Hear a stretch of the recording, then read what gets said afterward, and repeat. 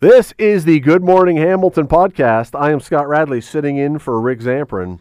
Today, we're going to be chatting about FirstOntario Centre. What is going on with the promised renovations to FirstOntario Centre? There is more confusion. PJ Mercanti of HUPEG will join us to talk about this. We will be chatting with both Karl Subban, father of NHLer PK, and Bruce Kidd, great former athlete, now professor, talking about sports betting. A lot of concerns being raised. Lifeguards, there is a shortage, we are told, of lifeguards when combined with the fact that kids weren't able, many, to get to swimming lessons due to COVID over the last few years. A lot of concerns about summertime and drownings. That is a significant issue. We'll get into that one. Should the Prime Minister's powers within the House of Commons be curtailed a little bit? Should they be written down and restricted? An NDP MP joins us to talk about that one. And the border crossings. Numbers are down. Is this a good thing? You will get into all of that after this. This is the Good Morning Hamilton podcast on 900 CHML. Talking about the FirstOntario Centre renovations, which have been a thing that a lot of people very interested in this city, very concerned about, very curious about. PJ Mercanti is the president of the Hamilton Urban Precinct Entertainment Group. Joins us now. PJ, how are you this morning? Doing well. Thank you, Scott. So I wanted to ask you about this because I wrote this thing the other day, and I know you read it. I know people have been reading it, that the HUPEG group and you have been saying that construction renovations will begin after Cirque du Soleil near the end of December. And then the group that runs the Disney on Ice, that produces Disney on Ice, says they have confirmed dates for sometime in 2024 for their 2024 tour. I mean, can you understand people's confusion of what is going on? Because it seems confusing. Well, our position is that, we had shared publicly that as you said, at the end of the Cirque run in December, that the arena would close. We shared that news. We know that OVG 360, the management company, also shared that. So I was certainly caught off guard and surprised by your article referencing, activation in 2024. So we had obviously connected with OVG 360 and their leadership team about, where's this coming from? And so, and I'll share with you the response that we got from their leadership. So they shared with us. It took a bit of digging, but we got confirmation from Feld, that's the Disney on Ice promoter, that the spec reached out to Feld's third-party marketing company that handles all of their Ontario shows, who made the comment, since it's been an annual event, without knowing the event is not confirmed due to being closed for renovations, nor the angle of the story. Feld is, of course, apologetic and understands the negative impact this has. They're dealing with a third-party company. We're not sure why they would ever confirm a show or speak to the media before it's been properly announced, regardless if we were open or not. Also, why didn't the media just ask us or Feld for input prior to providing an answer in print? So, Scott, that was the answer we got back from our partners at OVG 360. Clearly, Feld had a third-party marketing company make the comment because it's been an annual, obviously, event.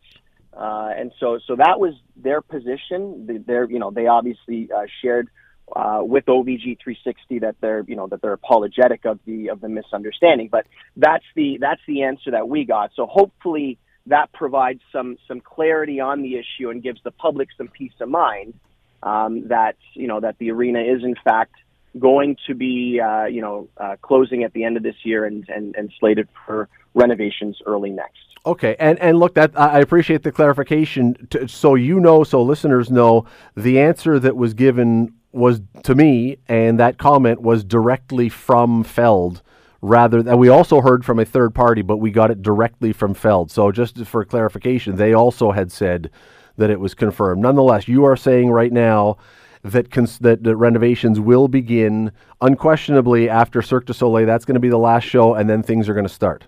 That's correct, Scott. That's correct. Do we know at this point when, how far after things are going? Where do things stand now as far as A couple weeks ago, to that point, there had been no application, the city said, for permits or things like that. Where are we looking as far as when construction might begin? So we had a very positive meeting with the OVG leadership, HUPEG leadership, with folks from the city's planning department about the whole process, planning, timelines, pulling permits, submitting drawings, etc. So it was a robust meeting with many key stakeholders from the city planning department present at that meeting. And so there is, we don't want to, speak about, the contents of that private confidential meeting, but rest assured there was robust dialogue and discussion about, what types of information is going to need to be submitted when, pulling of permits. So all of that was discussed in this meeting. It was a very positive meeting. There was good vibes and good energy and a resolve to get things moving quickly. And so, obviously there will be more information shared at the appropriate time and engagement, with the public and other stakeholders. But wheels are in motion and good. There was a good progress made at that meeting, which took place just over a week ago, maybe a week and a half ago. There's PJ Mercanti. He's the president of the Hamilton Urban Precinct Entertainment Group. PJ, thank you for this morning. No problem. Thank you, Scott. You're listening to the Good Morning Hamilton podcast from 900 CHML. If you've been watching any of the Stanley Cup playoffs over the last few weeks, and, as long as the Leafs were in, or maybe the Oilers, you probably were. But even if you weren't, if you've been watching anything really on TV for a long time now, a year, whatever the time frame is since sports gambling became legal in this country, you will have seen ads for betting services. Lots and lots and lots and lots of ads. It seems like you cannot watch anything these days for more than a few minutes without coming across some kind of ad for gambling. Not everyone is thrilled about it. While this is obviously a big business and obviously there's money to be made, not everyone is thrilled with the concept of this overwhelming besiegement. Is that a word? Besieging? Whatever. You know what I mean. Of gambling ads.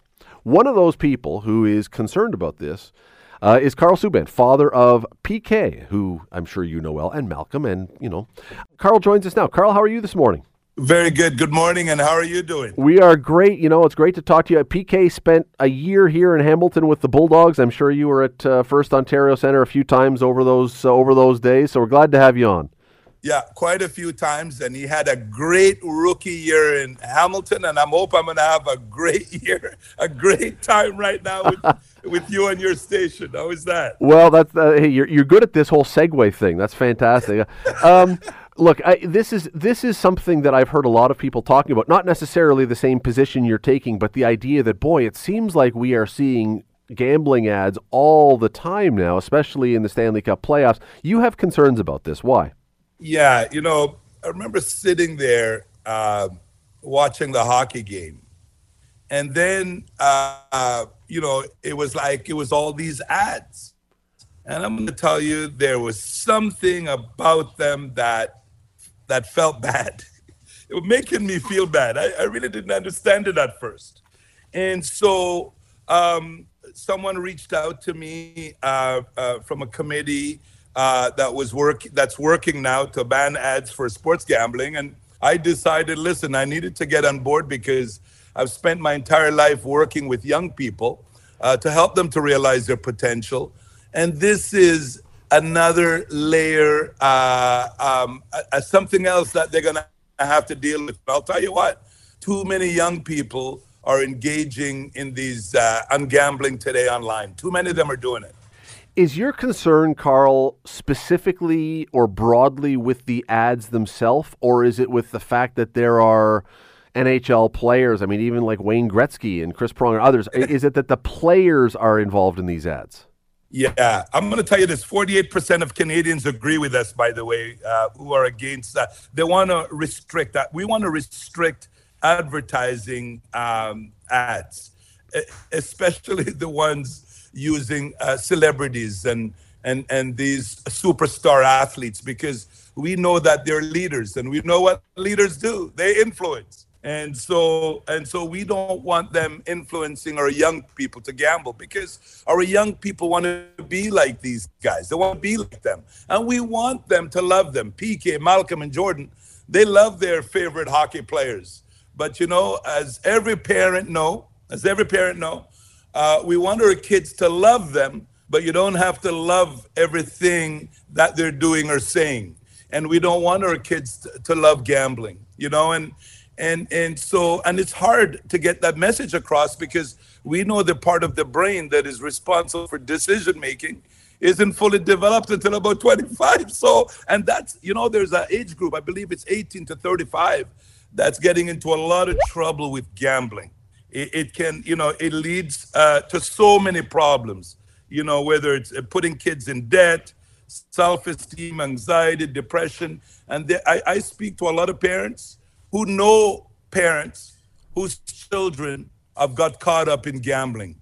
And so once you start to gamble, the chances are you're not going to realize your potential, whether it's as a student, the wonderful potential you have to be a great citizen in our society, and someone who's productive. It's funny, Karl, yesterday on the show, we were talking to someone, totally different topic, but we were talking about that foods that are targeted towards kids.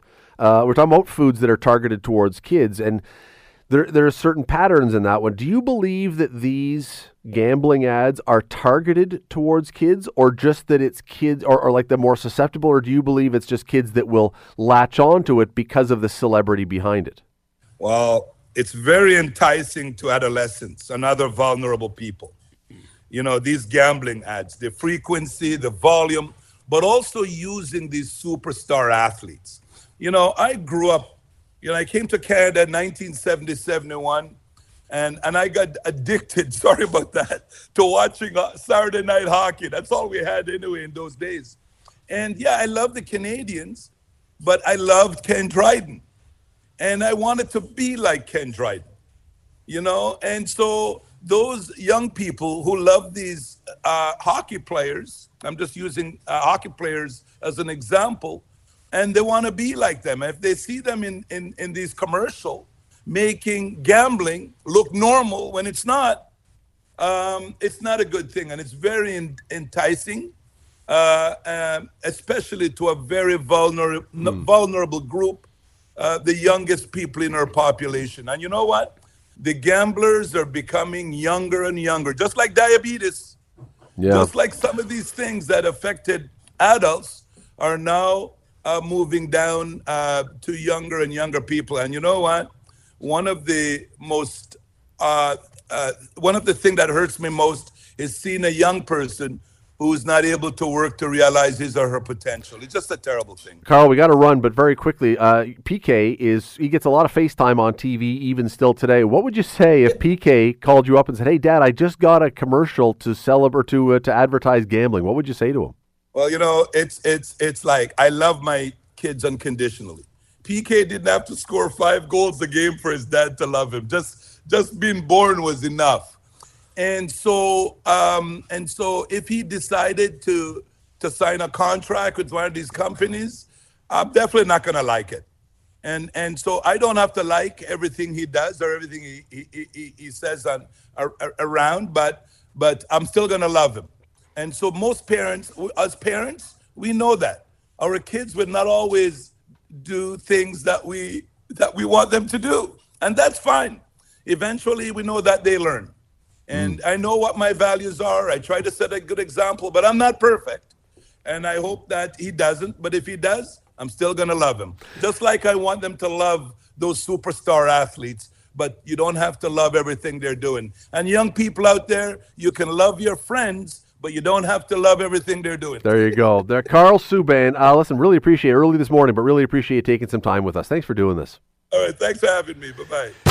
You're listening to the Good Morning Hamilton podcast from 900 CHML. Summer is coming, and that means pools are being opened, and soon public pools will be opened, and people will be going to their cottage or other cottages or up north or wherever, which means people in the water. Thing is, there is a lot of concern, it seems, this year about kids, and mostly kids, and about swimming lessons and being able to swim. And this all seems to go back a couple of years anyway. This involves COVID and a bunch of other things. I want to bring in Audrey Giles. She is a professor in the School of Human Kinetics at the University of Ottawa. Joins us now. Thank you for this. Really appreciate your time. Good morning, Scott. The story as I'm reading this is that we have a whole lot of kids that because of COVID over the last few years couldn't get to swimming lessons because swimming lessons weren't really offered because every pool pretty much was shut down, public pools. And now these kids are at the age when they're going to be going to friends' houses to swim or up north or whatever, and we are facing some concerns that maybe we got some problems here. Is that a reasonable distillation of what's going on? Yeah, and also just huge lifeguard shortages means that pools and other supervised areas aren't available to people, so they're swimming in more dangerous areas too. Why would there be a lifeguard shortage? Well, during COVID, people couldn't take the lifeguarding courses or the recertification. And, they were also out, lifeguards were also out of the pool. And, I've heard anecdotally that some really struggled getting back into it to demonstrate the fitness skills as well. So you had 2 years where people weren't taking the courses or they weren't recertifying. And so there was just a huge gap in staff who were trained. And then you add to that the labor shortage. And we see that there just aren't enough lifeguards to go around. Is lifeguarding one of those things that the kids who get into it, I don't even know how old you can be when you can officially lifeguard, but it's one of those things that if you are doing that, you generally stay with it for a few years so that there's always this supply. And if you then cut off that supply, the people who have done it have gone and found something else to do and you just haven't backfilled? I think that's part of it for sure. I mean, definitely there are, people who aren't students who have it as a career, and they're often in, the more senior positions as well. Yeah, absolutely. There tends to be quite a bit of turnover in this area. But at the same time, it has been plagued by low wages. When I, was working as a lifeguard back in the day, being a lifeguard was a great job because it paid really well. And wages just really haven't kept up in a lot of places. So you have people, for instance, my friend's son saying, well, why would I work as a lifeguard with so much responsibility when I could just bag groceries for the same amount of money? There is a report from the Canadian Drowning Prevention Research Centre.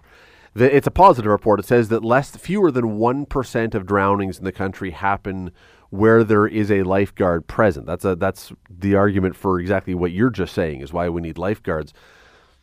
But if you are not a strong swimmer, why would you go into a lake, a deep lake, or why would you put yourself in a position? Wouldn't people realize if you're not a strong swimmer that I shouldn't be swimming here where there is no lifeguard? Yeah, I think this is a complicated question because, first of all, people are not necessarily great judges of their swimming ability.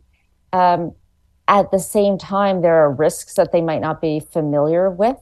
And also, a lot of people who drown actually can swim. They just find themselves in situations where there are dangers that they didn't anticipate, or they're intoxicated too. So, or intoxicated, I guess. So people are not often making decisions that are informed by fact, I guess is a good way of saying it. Yeah, and there's lots. I mean, look, we hear, it's not just swimming. I mean, we hear every year warnings at the beginning of cottage season saying if you're going out on a boat, wear a life jacket because, for this kind of reason, or, don't do stupid stuff. I guess doing stupid stuff is just part of the human condition. You just hope that we can discourage enough of it that it keeps the problems down.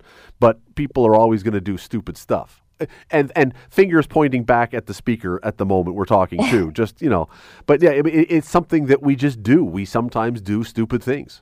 Yeah. And I mean, statistically, unfortunately, it's often men. If we look at boating related fatalities, for instance, they're about 93% of the fatalities. And time again, I see a boat where, there's a woman and kids and they're all wearing life jackets, and it's a man driving the boat and he's not wearing a life jacket. And I always say when I'm teaching boating safety courses, men do not have unique flotation abilities. And also, who's going to help your kids if something happens to you? Look, they're all great points. They are. And so Leaving the lake for a second then, although there are lifeguards at the lake, how do we resolve this then? Is there a huge push on right now for the Bronze Cross or whatever it's called? Is it still the Bronze Cross you take for lifeguarding that you have to have? No, it's your national lifeguard certification. So is there a huge push on now for this to try and backfill these positions, or is that something that's not being done? And if not, why? Yeah, it's complicated again because you need to have people to teach these courses, and you also need people who have the swimming skills to take the courses. So that gap is really affecting it. Some municipalities are paying for people to take their lifeguard training because it is quite expensive. Again, if you're bagging groceries, you don't have to take hundreds of dollars worth of training and certification and keep that going. So another municipality that I read about, if you pick up lifeguarding shifts, they're giving you $5 gift cards to Starbucks. I recently recertified my lifeguard status. I'm 45. I'm a full-time professor. And the city was like, do you want to pick up some shifts? They are indeed desperate. And you know what's so interesting? We got to run here. But in refereeing in sports right now, oftentimes, especially in hockey, they're going to former players and trying to find them to get into refereeing. The lure, though, is if you get into it and if you're good, there's a chance to climb the ladder. And who knows, someday you could referee in the OHL or NHL. In lifeguarding, even if you went to former competitive swimmers, it's not like there's a thing you can climb and become a professional lifeguard in professional swimming. It would be a tough thing to try and draw people in. Yeah, there are lifeguarding competitions, actually, World Life Saving Society. Yeah. But I recently did a recertification where it was just masters, so people over 35 who were doing it. And their primary motivation for being there was keeping the pool open so that their swim clubs and water polo clubs could keep functioning. It is an interesting one for sure. People can read about this. Go to theconversation.com, and there is a really interesting story about this right now. Audrey Giles from the University of Ottawa, thank you so much for doing this. Thanks for inviting me. Have a great day. Yeah, listen, if you're a lifeguard, you want to get back into it, or if you have done it in the past, there's clearly openings for you this summer, so something to think about. You're listening to the Good Morning Hamilton podcast from 900 CHML. My next guest, not just an amazing runner once upon a time, won the Lou Marsh Trophy once upon a time. He is now a professor emeritus in the School of Sport and Public Policy at the University of Toronto. Someone else who shares, I think, these concerns. His name is Bruce Kidd, who joins us now. Bruce, thank you for this today. Well, thank you. Good morning. Let me read a quote that is attributed to you. I believe it's probably accurate, but you were saying, "I love to watch sports, but watching them on television today feels like I'm in a casino." I think a lot of people probably have felt a little bit like that watching a lot of things these days with the gambling ads. The question is, there's a lot of things that people advertise for a lot. Does it make it a problem that we have this much advertising for this? Yes, it does, because the research shows that it does bring people in to gamble more than they should, and those ads certainly groom the young to take up gambling as a regular practice. And we know the harms from gambling are considerable. And so all the research shows that advertising is effective. That's why they spend so much money on it. And particularly vulnerable are children and youth. I want to get back to that in just a second, but let me go somewhere else first, and then we're going to get to there. And that is this. You are someone who has been an advocate for sports. You're someone who's been involved in sports for a long, long time. There's an argument to be made that this interest in wagering on sports drives up interest in sports and helps sports because it gets more people to watch, more people to put their money there. It enables other sports to succeed. Is there an argument to be made that there's a positive side to this? Well, I don't see that. There's a disconnect between gambling and the embodied physical activity of sport. And if you can only enjoy sport by plugging in a bet on your phone, you're a long way removed from actually doing it, getting out on a field, running, jumping, working with others in team sports like football. It's completely at the other end of the spectrum of participation. And what I worry about, and there are many other things that add to this worry, is that that actual participation in sport is falling like a stone in this country, and gambling is no way to address that deficit. You mentioned children. Is there evidence at this point that you're aware of? Is there evidence now that more kids are participating, or is the worry that with so much advertising that this is something we're going to see in 2, 5, 10 years? I'm not sure the research in Canada shows that, because the betting regime is fairly new. But in other countries, the UK and Australia, there is considerable evidence that sports betting has increased children's participation in betting. Approximately 10% of the television audience is considered to be children. In some sports, for some events, it's much higher. And they're, as I've said, as the research said, they're particularly vulnerable. I have a quote here from the Australian Gambling Research Institute that research into the advertising of other harmful products suggests advertising increases uptake and consumption, especially in the adolescent starter market. That's what we're worried about, the adolescent starter market. So what would be the proposal then? Because, I mean, are you seeking, or would you like to see gambling ads banned altogether, or certain types of gambling ads, or times of day when they are shown, or shows that they're on that they're shown? What would be the ideal? Well, the ideal for us would be a complete ban on gambling ads. At the same time, there would be a ban on betting on the Olympic, Paralympic, amateur, and educational sports like youth sports. We're quite accepting of the gambling regime for the NHL and the NBA, but not with ads. It does seem, and look, I'm not suggesting that it has happened, not in Canada that I know of. It does seem, though, that when there is gambling, and we're moving away from ads, I suppose, a little bit, but when there is gambling allowed on amateur sports, when you don't have millionaires participating, that's one area where, and this is where this is your background. I mean, do you not run the risk of finding that one person who might be willing to do something untoward because, hey, there's money there and I'm not making a lot of money? We would like to see a ban on sports betting on those sports for the very reason that you suggest. I'm not the expert on the match fixing, match manipulation issues. There's a conference coming up in Toronto next week, or in 2 weeks, organized by the Canadian Centre for Ethics in Sport. And they're bringing people in from all over the world to look at the risk and the fear. But you keep on hearing stories that there are fixes offshore on Canadian sport where they've got to that one person to shave a point or change the outcome through a manipulation.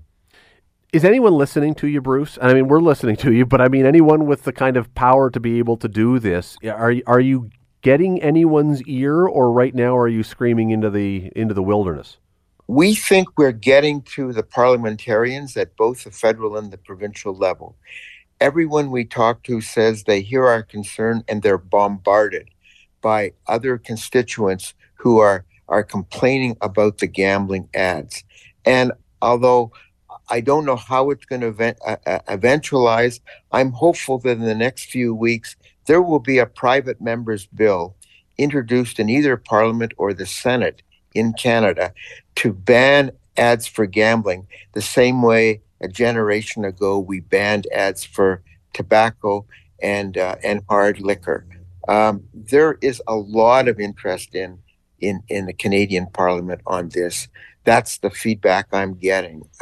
My own MP here in Toronto told me that she's 100% behind this, that when there is such a bill introduced, she will certainly give it her support. That is Bruce Kidd. He is a professor emeritus in the School of Sport and Public Policy at the University of Toronto, even better known for his legendary athletic career. Bruce, thank you so much for doing this. Oh, thank you very much. You're listening to the Good Morning Hamilton podcast from 900 CHML. Does the Prime Minister have too much power? And we're not talking in general. We're talking in the House of Commons with procedural issues. Does the Prime Minister have too much power? Should those powers be pulled back a little bit? Should there be stronger limits on what the Prime Minister can do? Well, a new Democrat MP from Manitoba is trying to address that and maybe trying to change it to restrict those powers a little bit to firm some of the things up that right now lie in the hands of the Prime Minister. What are those things? Well, let me bring in that MP. His name is Daniel Blaikie. He's the NDP MP for Elmwood-Transcona, who joins us now. Thank you for doing this today. Really appreciate it. It's my pleasure. Thanks for having me on. So, I think most people listening don't work in the House of Commons like you, and so they have a rough idea or a pretty good idea of what some of the rules are. But I don't know that all of us could probably go through the list and explain everything in great detail. What are you pointing to specifically, or a couple of things of these powers that you are trying to change a little bit to rein in that the Prime Minister has? Sure. Well, first, I'd just start by saying, if folks aren't exactly sure, I think that's fair, because actually some of these things aren't written down, and that's a feature of the way Canada has done business since 1867. So what I'm trying to focus in on and what I'm trying to get written down, so it's a lot more clear without having to be a expert on the Canadian Constitution, is under what circumstances can the Prime Minister either say, okay, this Parliament is done and we're going to have an early election, or okay, this Parliament all of its work is essentially being torn up and we're going away for a while and we're coming back, and that's what's called prorogation. That's essentially what a prorogation means. And right now, even though the House of Commons is the body that is meant to hold the government to account, it's the head of the government, the Prime Minister, who decides when and on what conditions Parliament meets. And that, to me, really has it backwards, because if the job of the House of Commons is to hold the government to account, it should be the House of Commons that decides when it meets and under what conditions it meets, rather than the person who's being held to account. One of the other things that I understand that you have proposed or that's come up is the idea of confidence votes. And I think a lot of people do understand this, that at some point a vote can be coming up in Commons and the Prime Minister can say this is a confidence vote, which means that if they lose, essentially the government has lost the confidence of the country, of the other parties, and an election has to be called. You point out some things are not written down. I'm reading in the parliamentary website here, there is no written convention or definition of what constitutes a confidence vote, and definitions vary with circumstances. So in other words, whatever the Prime Minister wants to be a confidence vote can be a confidence vote. Should that be changed? Well, this is exactly what I'm trying to change. So what I'm trying to do is to say, look, it should be very clear what a confidence vote is. That's not just for parliamentarians. It's also for Canadians, because I think they should, I think it should be easier for everyone to understand, if we're going to have an election, why are we having an election, and who gets to decide whether we're having an election. So, that's kind of the basic idea behind the motion, is to push back from the point of view of the House of Commons and say, it's actually the folks who are democratically elected to hold the government to account that should have more of a say here. I mean, even just on the principle, the idea is whether the House of Commons has confidence in the government. Well, how does it make sense for the Prime Minister to decide that? Shouldn't it be for the House of Commons to decide that? In many other places, legislatures and the folks elected to the legislature do have a much bigger say. So there's limits in Canada because of the way the Constitution is now, and because this is technically a power of the monarch, even though it's the Prime Minister who gets to make the decision. There's only so much that we can do without having a constitutional amendment, but I think we can make life a lot harder for prime ministers who want to abuse these powers, and we've seen that happen, right? I mean, we saw it last in the summer of 2020, I should say, when Justin Trudeau prorogued Parliament to end all of the committee investigations into the We Charity scandal.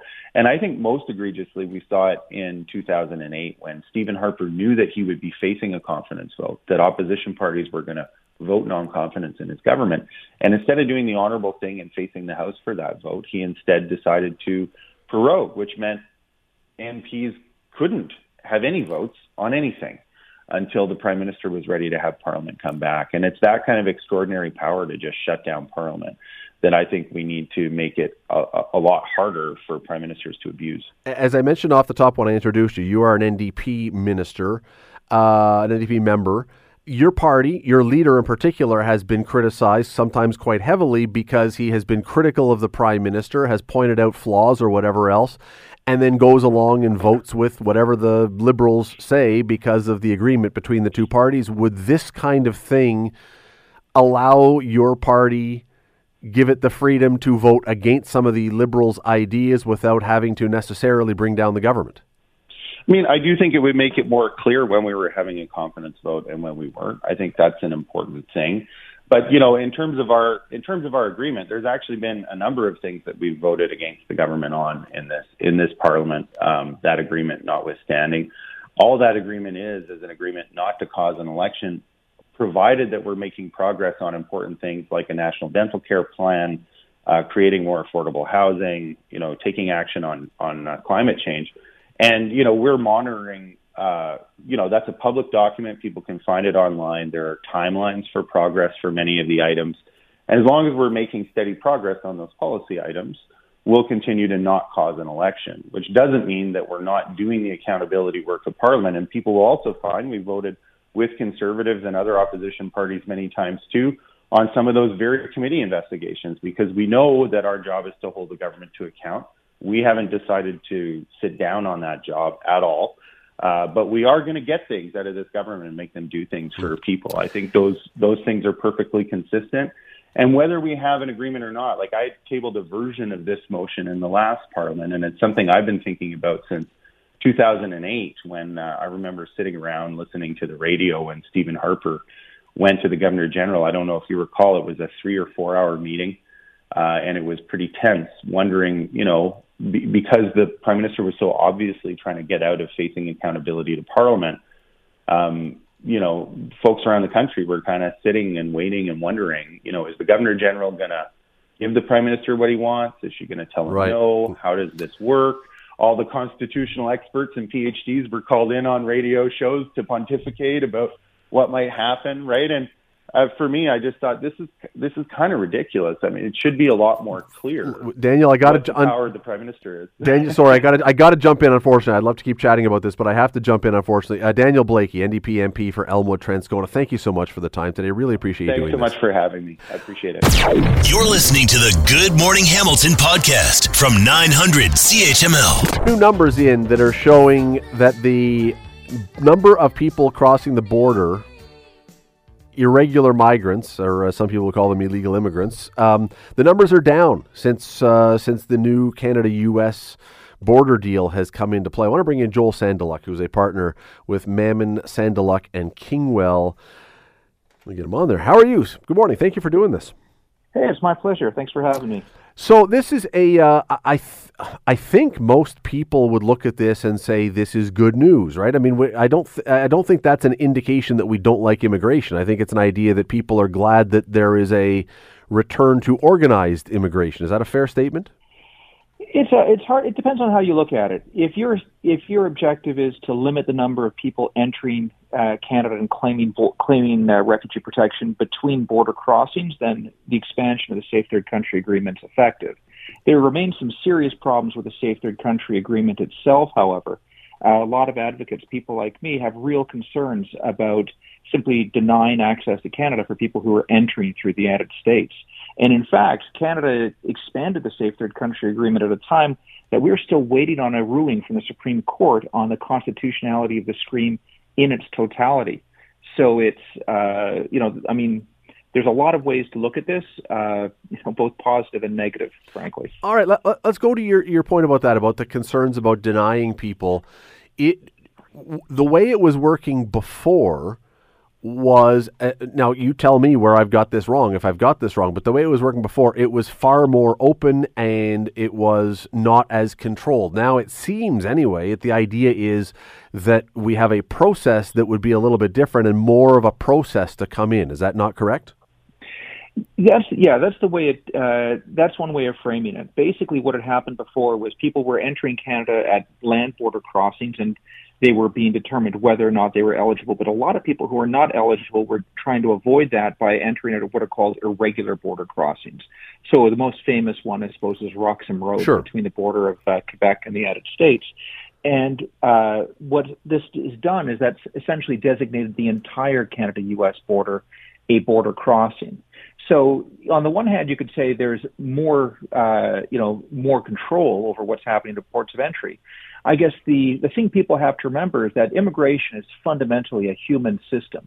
What that means is there are people in the United States or outside of the United States who intend to get to Canada through the United States. And what this does is this puts money in the pockets of the hands of human smugglers. It puts more people in greater jeopardy.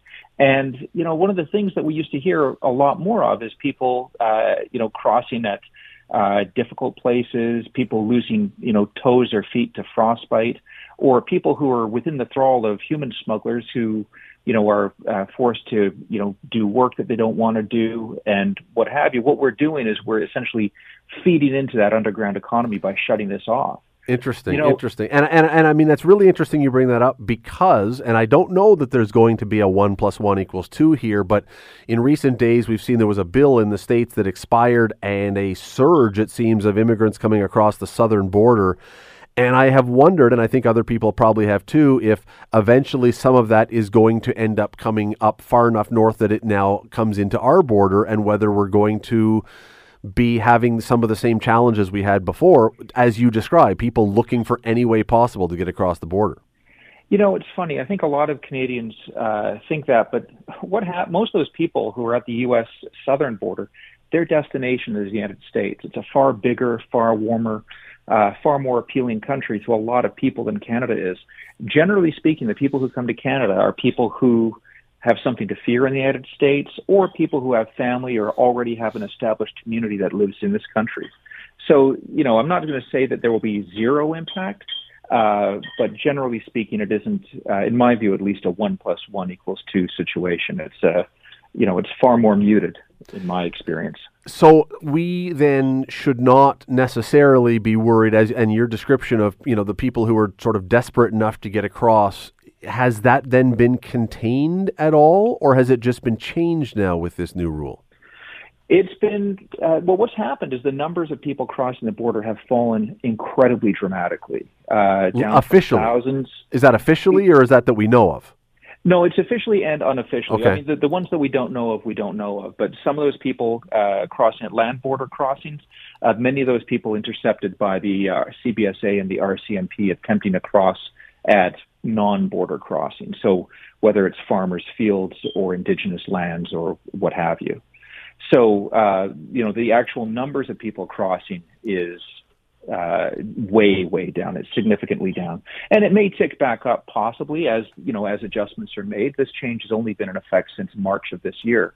But that being said, like I said, if you're looking at this in terms of effectiveness, has the number of people crossing the border diminished? The answer is yes, it absolutely has been effective. But then you could also say, was the Berlin Wall effective at keeping people out of West Berlin? The answer is, yeah, it really was effective. But there was a lot of cruelty and a lot of hardship that was occasioned by those kinds of border controls. And one of the things the Canadian government is doing by expanding the Safe Third Country agreement in this way is occasioning a great deal of hardship, a great deal of cruelty to people who are desperate to essentially reunite with family in Canada, seek protection in Canada. And one of the other things that we're doing that I think is often missed in this debate is that Canada is essentially surrendering part of its sovereignty to the United States.